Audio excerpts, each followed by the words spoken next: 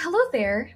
It's me, Elle, and welcome to my podcast, Elle Speaks.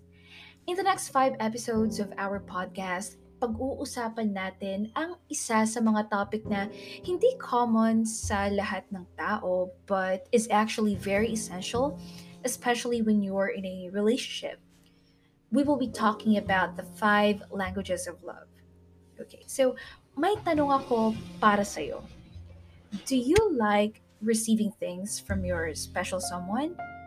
Kasi, truth be told, may mga tao na sobrang na-appreciate nila whenever their special someone is giving them something.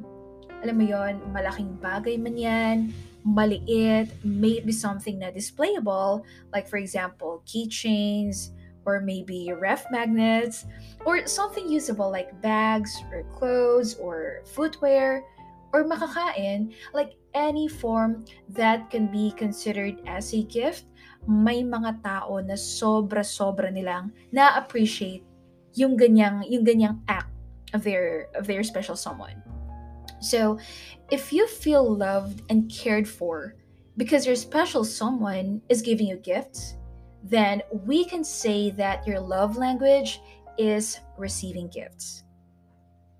Okay, this might trigger a negative impact to some people because they might think that people with this kind of love language is materialistic, but guys, it is not. Okay? It is not. And just a side note, let's not judge other people, especially when we don't know them. Okay, so us knowing that this is their kind of love language does not give us a valid reason for us to judge them na materialistic sila. All right, so having this kind of love language and being materialistic is way too different. We have to know them first. We have to know the person. Bakit ganito yung kanilang love language? Well, actually, that's kind of a different thing to know. Pero just in totality, wow, totality. Let's not judge other people, okay? And we're just talking about love language here, receiving gifts. All right, so people with this love language don't care whatever gift they receive because what they so appreciate is not the gift itself, but the effort and time that was invested by their loved ones. Hindi ko sinasabi na hindi nila na-appreciate yung gift kasi of course, na-appreciate nila yon. But what I'm trying to say is that they are more on what's behind the gift. Diba? Kasi we all know that whenever we gift or we give a gift to someone, unang-una sa lahat, nasa isip natin yung tao na pagbibigyan natin ng gift. Diba? So the fact that your special someone is thinking of you, diba, ang sarap na sa pakiramdam nun. Then we'll think about what that person might like. Then mag-invest tayo ng effort and time and of course money para bilhin yung gift na yon. And yung fact na yon, yung mga bagay na nasa likod ng gift na yon, that's what makes a person feel loved, not the gift itself. But then again, I'm not saying na hindi nila na-appreciate yung gift. Kasi na-appreciate nila yon. Okay, so knowing your partner's love language has a very big impact sa inyong relationship. If you notice that your partner's love language is receiving gifts, don't be pressured. Okay, for me, I could say don't be pressured agad-agad. Okay, don't think na gusto niya is yung expensive things agad because again, people with this love language is more into what's behind the gift and surely kahit ano pa yung gift na ibigay mo sa kanya, maa-appreciate niya yan. And hindi niya makakalimutan yan.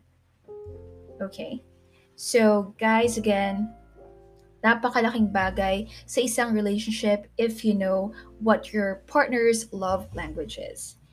And well, as for me, this is my fifth love language. Yeah, ano sila?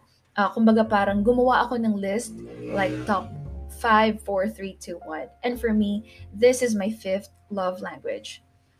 Well, of course, I do appreciate yung mga gifts na binibigay sa akin, di ba?